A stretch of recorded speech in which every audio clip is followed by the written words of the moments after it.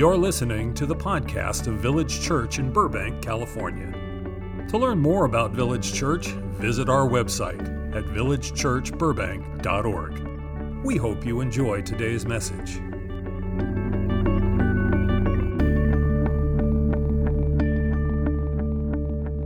So we're continuing a series that we started last weekend on January 1st that I'm leaving untitled. I just couldn't find a cool title for my series on faith. It's a 6-part series, so it's untitled. At one point I was thinking, I'm going to call it Faithing Forward. And then I was like, that is so stupid. I'm just not going to do that. So I am having struggles with titles right now. But today's going to be part 2, and we're just going to call it what it is. Faith, doubt, and Jesus. That's what we're talking about. We started this last week, and if you weren't here, if you haven't watched the stream or listened to the podcast, this sermon in particular, I love it when people go back and listen to the sermons they miss, but this one in particular, for the basis of this series, I really want you to go back and either watch or listen to that sermon called Wrestling with God. I think there's some very key thoughts, and it was a sermon that seemed to connect and resonate with even more people than usual. A lot of people felt like, man, this really spoke to me, and I'm so grateful occasionally when those sermons do hit home for a good portion of people. So we're building on that foundation. Title of the sermon, Faith, Doubt, and Jesus. And in just a moment, we're going to look at a passage of Scripture in James chapter 1. And this particular passage we're going to look at, I believe, is one of the most misunderstood, misconstrued, misapplied passages in the entire Bible. I would probably rank it in the top 10 most misunderstood passages in the Bible. And in a few moments, I'll show you what I do think James is trying to tell us. I'll give you what I think is the healthiest interpretation and the most accurate interpretation of what James is trying to say. But first, I need to show you the flawed way that people interpret this and the kind of problems it can create in people's lives. So let's look at this passage, then we're going to pause and pray, just kind of like orientate our hearts to hear from the Lord, and then we'll jump into it. James 1, verses 6 through 8. James says, "But when you ask, you must believe and not doubt, because the one who doubts is like a wave of the sea, blown and tossed by the wind. Those who doubt should not think they will receive anything from the Lord. They are double-minded and unstable in all they do." Let's pray. God, I thank you for those that have gathered here, these brothers and sisters, not only in the room, but online as well, or listening by some other means. And I believe this is a very important, weighty, valuable word that you want to give us. And may we pay attention to how we hear. We're not gathered to just listen to a guy talk. There's something spiritual, supernatural happening in this time together because you're involved. And as an act of worship, we humble ourselves before your word. We do our best to cast aside any distracting thoughts or anything that crops into our mind that would compete for our attention. And we seek to hear from you. Speak to us, Lord. And may your kingdom be established in Jesus' name. Amen. So James says that we're supposed to ask God, and when we ask that we shouldn't doubt, we should have no doubt whatsoever. And when we ask God without doubting, then we'll receive what we're asking for. But if we ask God and we do have doubts, well, we're not going to receive anything. Not going to receive anything if you have doubts. This passage, along with several others like it in the New Testament, lays at the foundation of what I think is the source of a major struggle for a lot of people. And it's the idea that faith is being psychologically certain of something. That as I'm praying for something, the more convinced I am it's going to happen, the more psychologically certain I am of the outcome, and the less doubt that I have, the more faith I have. Therefore, the more likely I'll receive the outcome I'm praying for. It's, I think, an unbiblical model of faith, and a very unhealthy, harmful model of faith, but it is, unfortunately, perhaps the most common model of faith that most evangelical Christians have. And just to give you a couple extremes of how this can play out in people's lives, I've known people in my background, I've known people who absolutely refuse to ever go to the hospital or see a doctor of any kind, because in their minds, that would show a lack of faith that Jesus is going to heal you, at least supernaturally. And so they will never go to a doctor because for them, that they see that as an expression of doubt. And you can see why somebody would behave that way if this is their understanding of James 1 and their understanding of what faith is. It follows if that's what it is. I've known people who take it a step further and they'll say that not only must you believe and have no doubt that God's going to answer your prayer, you must believe and have no doubt that God has already answered your prayer. You've just got to confess it and claim it and step into it as if it's already true and already happened. So these are people that will walk around telling you, I am healed in Jesus' name. Even though the doctor's telling them there's still cancer there.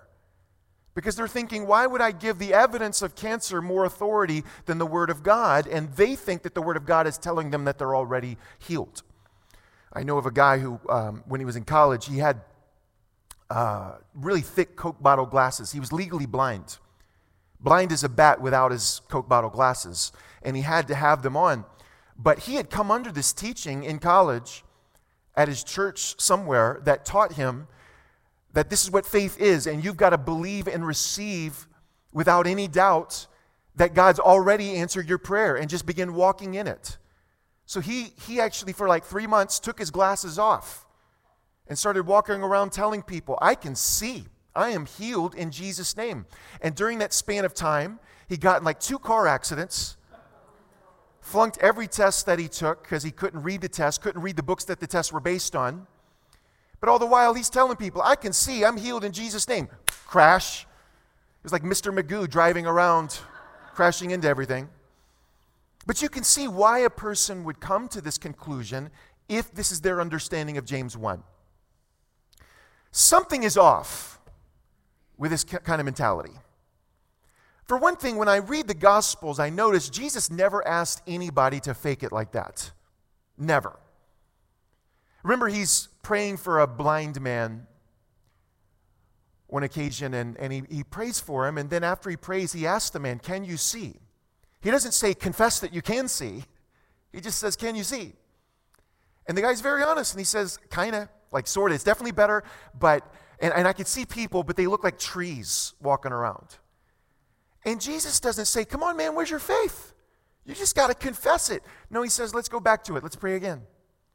Jesus never asks us to pretend. He never expects us to play psychological gimmicks with our own brains. Something is off with that interpretation of this passage. I mean, think about it. If this is true, that if I ask God for anything without doubting, I'm going to receive. Does that mean if one of you right now just took a moment and you prayed a prayer right now, and you said, God, I am praying and I am believing that by midnight tonight, North Korea will become a democracy. And you pray that prayer with absolute certainty. You have no doubt whatsoever. You know it's going to happen. Does that mean that it's going to happen? That it has to happen? Does God just take the leaders of North Korea and turn them into robots? Just because you prayed a prayer that was certain of something? See, there are other variables in that equation. Something's off with that interpretation. Something else has to be going on. And then what about a scenario like this? Let's say that there's someone over here on this side of the church. We're going to call him Bill, and I'm choosing random names, not talking about anybody here. But we have Bill over here on this side of the stage or church, and Bill's single, and he's got his eye on a woman named Jane. So you got Bill and Jane. And Bill's over here, and he's praying, and he's believing. And he's saying, God, I am praying and I'm believing that Jane will become my wife. that you will cause it to where Jane's heart turns towards me, and we're going to be married and live happily ever after forever. And Bill prays that prayer with absolute certainty, no doubt whatsoever. He's positive God's going to make it to where Jane becomes his wife. And over here on this side of the platform is poor Jane. And Jane's also praying. And she's believing God. But she's praying and believing with no doubt, with absolute certainty whatsoever. She's praying and believing for God to protect her from Bill. Because Bill's a stalker. Well, you see, God cannot answer both of these requests and still hold James 1 to be true. James 1's going to have to be falsified for one of them. Let's hope it's falsified for Bill over here. Something else is going on in this passage. Something has to be going on when you see how flimsy this kind of interpretation is. But it's the foundation of this model of faith, that faith is being certain. The more certain, the more convinced, the less doubt I have, the more faith I have. And it may look like this. Maybe we'll put this image up for a few moments to represent this model of faith. So this is what I might call a faithometer. All right? And we're going to leave it up for a few minutes. But this is the faithometer. And so maybe this represents the concept that I'm talking about.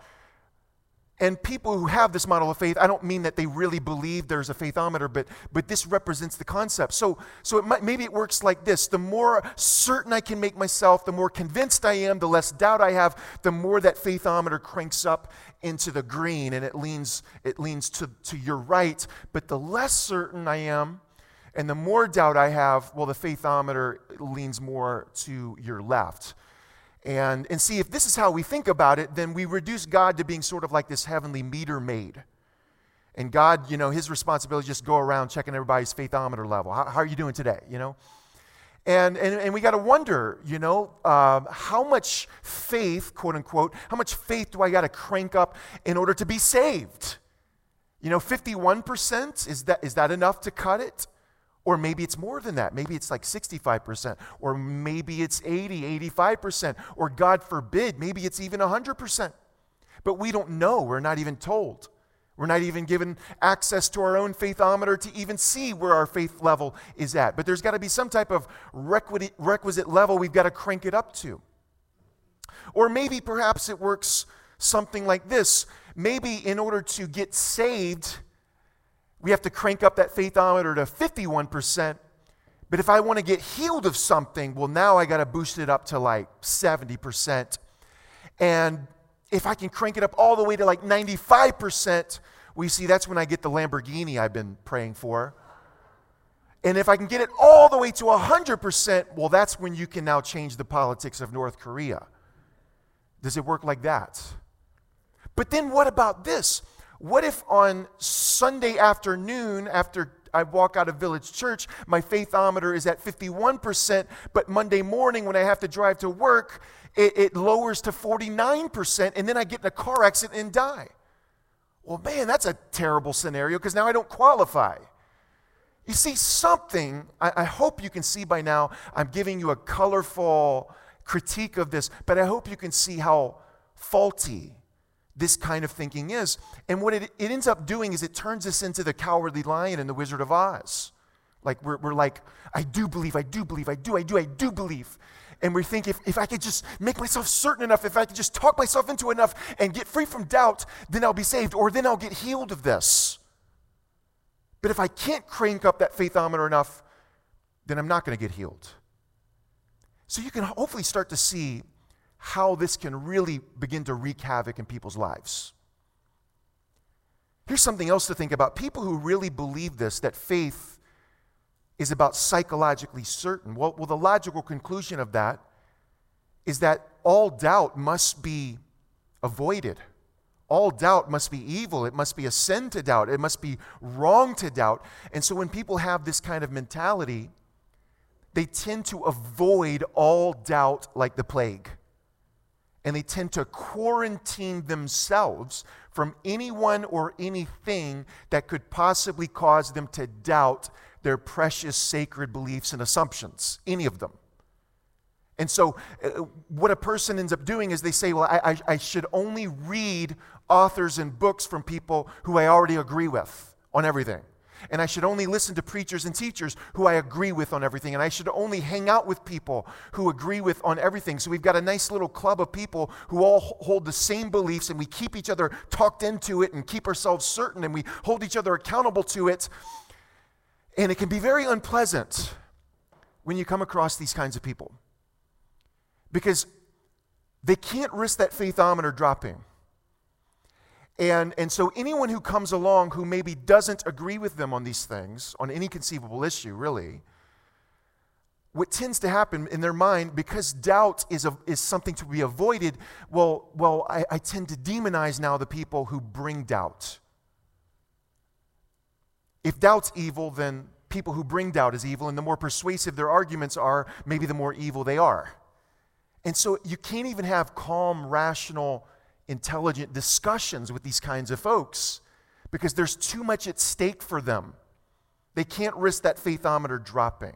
You understand? So something is off with this mentality, this application of James 1. But listen, James 1 is in the Bible, isn't it? It's in the inspired Word of God. So we can't just ignore it. We've got to deal with it. So let's deal with it. You ready? Or you want me to just let you out right now and just leave you confused?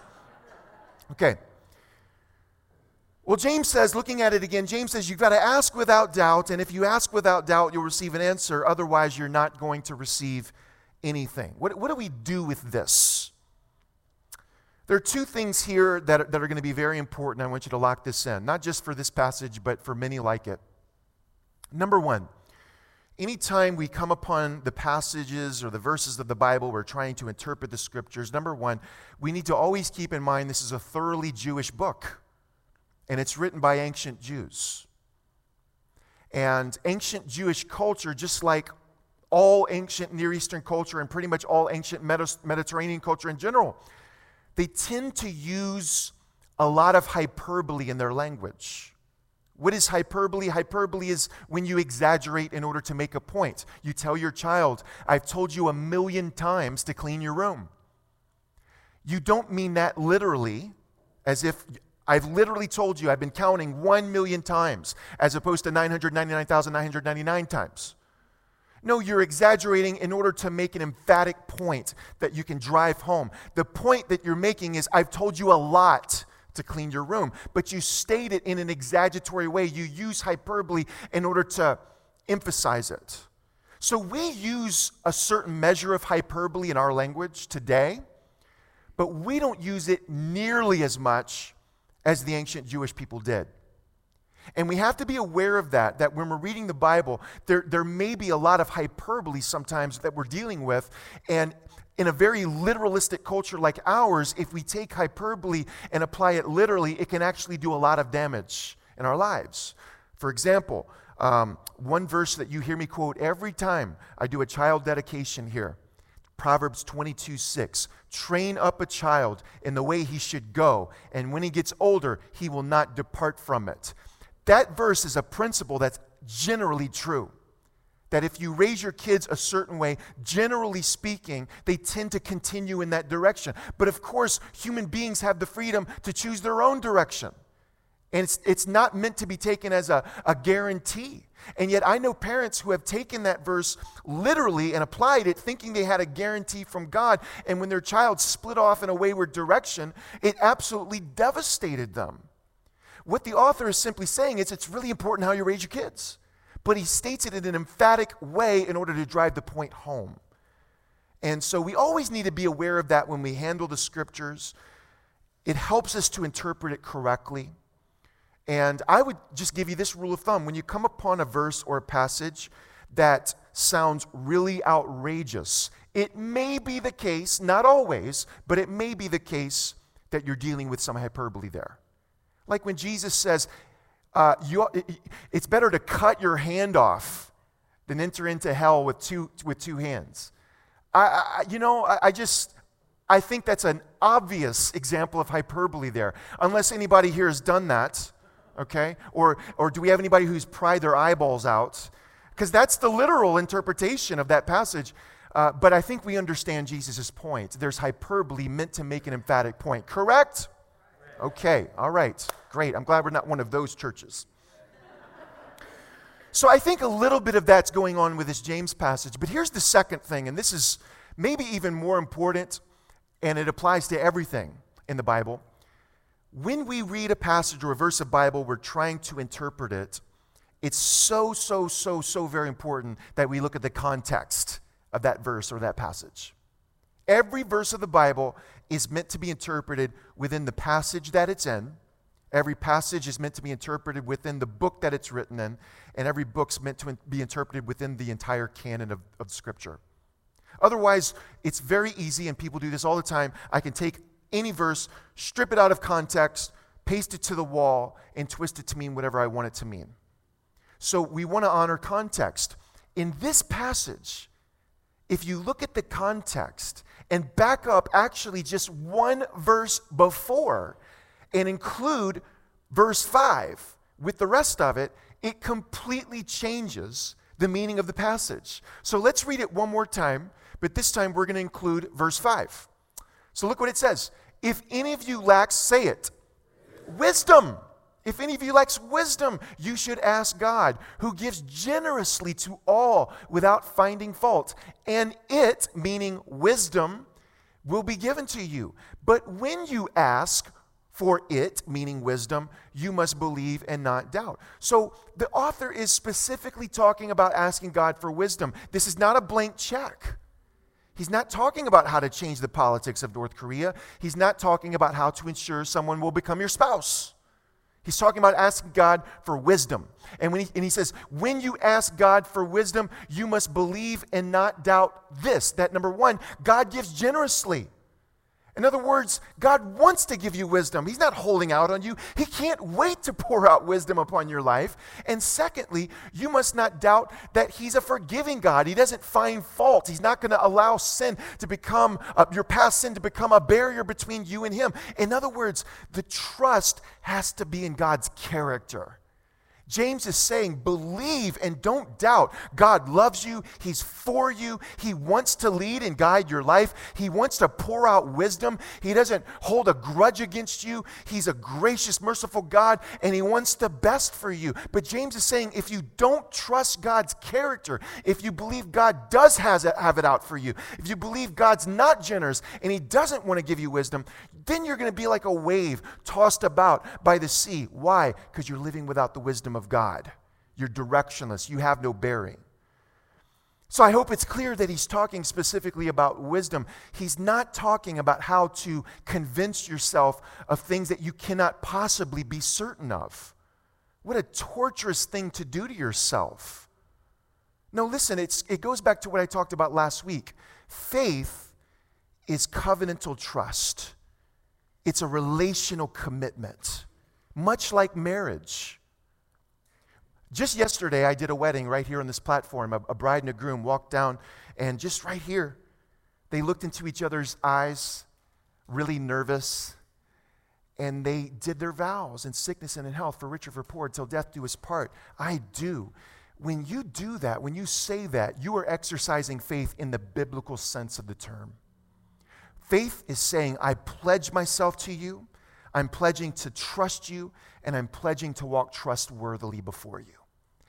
When you say that to your spouse, when you say I do, here's the thing. You cannot be psychologically certain that everything's going to work out just okay.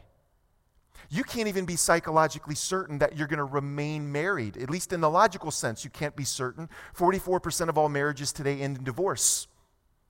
So maybe this person has a mean streak you don't know about. Maybe they have a dishonest streak you don't know about. Or perhaps there's even an underlying health issue that neither of you are aware of, but just in a short time, it's going to rear its ugly head and transform the relationship. You don't know. You can't be certain you're going to live happily ever after. Life can throw all kinds of things at you, but you're willing to take the risk. You're saying, I have enough evidence of this person's good character and our compatibility that I'm going to pledge myself to them. I'm going to pledge to trust them and to walk trustworthily before them. It's not about certainty. It's about, do you have enough reason now to commit to this covenant? Faith is a covenantal concept. It doesn't imply certainty. It's rather acting to be trustworthy and to trust in spite of the fact that you're not certain. And this applies to everything in life. Everything in life involves some measure of risk. When I step on an airplane, when you step on an airplane, you cannot be psychologically certain that the pilots are sober, that there's not a terrorist on board, that there's nothing wrong with the airplane that's going to malfunction once it's in the air. You can't be psychologically certain of these things, but it's a pretty safe bet, so you're willing to take the risk. When you choose to have children, you can't be psychologically certain they're going to turn out okay, but you're willing to take the risk.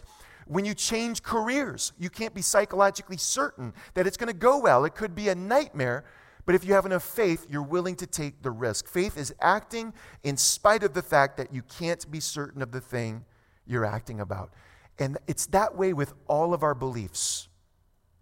If you believe that God exists, well, that's an act of faith. But likewise, if you believe God doesn't exist, that's also an act of faith. Because it just may turn out that he does, and that there's a lot at stake here. Do you believe that Jesus physically rose from the dead and is Lord of all? Well, that's an act of faith. I believe it's a perfectly reasonable act of faith because you're going with the evidence. But likewise, if you believe Jesus isn't the risen Lord of all, that's also an act of faith because it just might turn out that he is. And it also just might turn out that if you looked at the evidence more carefully and thoroughly, you would be convinced of it as well. It all involves an act of faith, stepping out when you can't be certain of it. Now let me close with this. One thing here. There's a time to doubt, and I want you to hear me carefully. There's a time to doubt. And then there's a time to shut doubt off. There's a time to doubt, there's a time to shut doubt off. Well, Ryan, what are you talking about? Are you contradicting your sermon last week? No, I'm not. Geez, back off.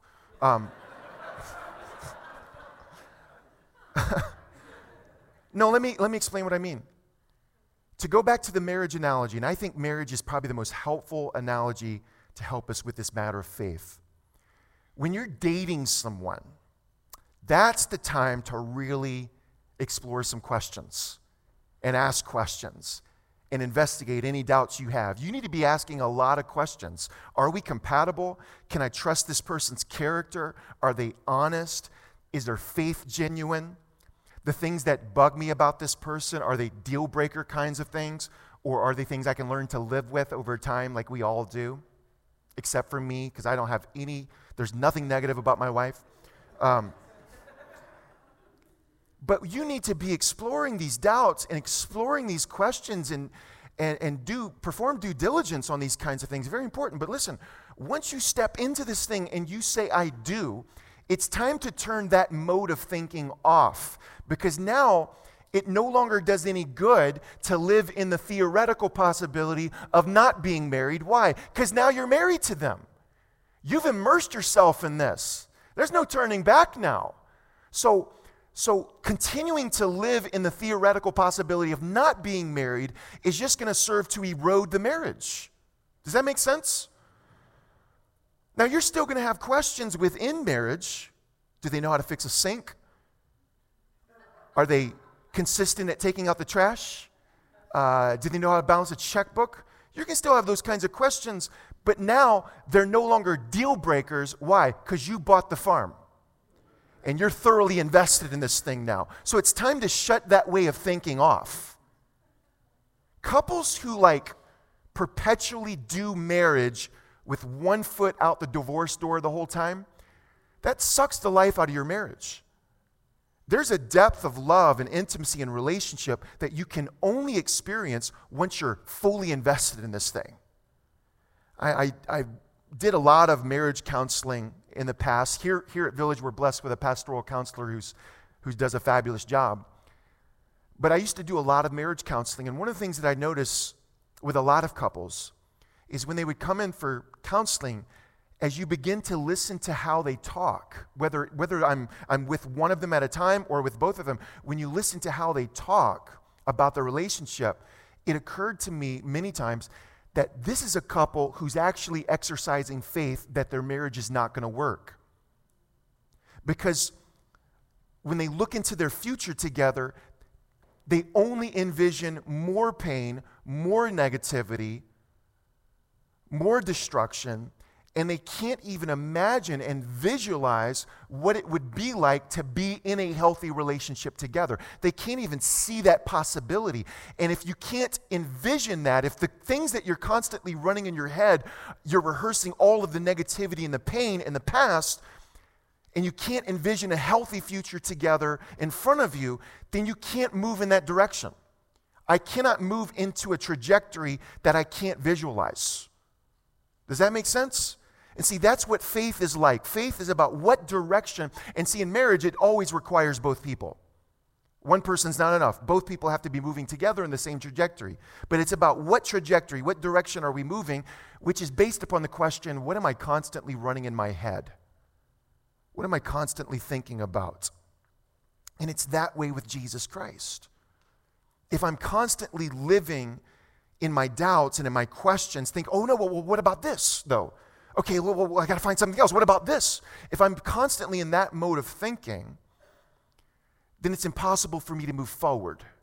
And this is what happens with a lot of people, is they get addicted to their doubt. And they actually nurse their doubts.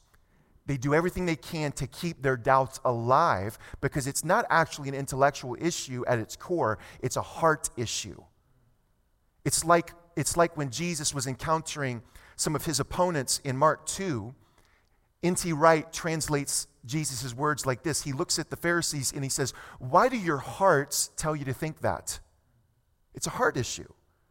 If I can just keep my doubts alive and nurse my doubts and keep grabbing onto that kind of stuff, then I can justify to myself keeping God at arm's length. So listen, there's a time to doubt, and maybe you're there right now. Maybe you have some real honest doubts. And that's okay to have doubts. I talked with somebody recently who has serious doubts about Christ and the Bible. They don't attend here at all. But sometimes people, that's where they are. And God gives us space and time to explore those doubts. And it's okay to do that. And if you need somebody to talk to, I'm here. And I got plenty of resources that can help you. So there's a time to doubt. But listen, there's also a time to commit, to jump into this thing.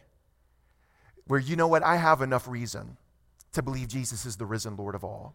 And I have enough reason to believe that this is the most logical way to live, and this is the best investment of my life, to invest it in what Jesus is doing.